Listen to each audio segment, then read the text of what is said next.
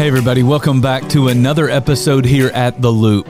This week we're looking at the Old Testament book of Isaiah together. Now yesterday we learned from Isaiah 6 that when we truly see God, it starts to change the way we see ourselves.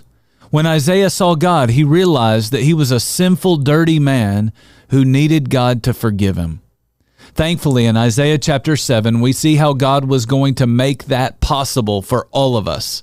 400 years before the time of Jesus, Isaiah the prophet, he wrote this, "Therefore, the Lord himself will give you a sign.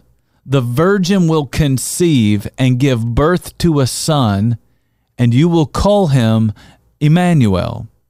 As I told you on Monday, the prophets almost always speak about the future.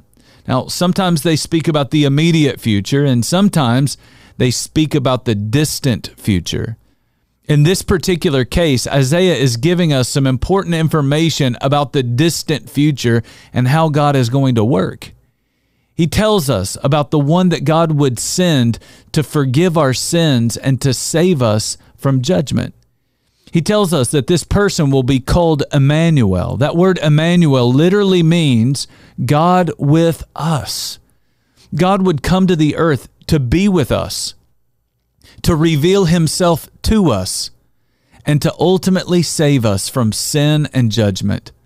This right here is one of the reasons that I believe the Bible. This book may have been written by a man named Isaiah, but it was inspired by God himself. I mean, how could Isaiah predict 400 years before the birth of Jesus that a virgin would give birth to a son? It's so ridiculous, no one would even try to make that kind of story up. That's why I believe that man wrote it, but God had to inspire it, all so that we might have faith in Jesus, trusting him to forgive our sins and lead our lives.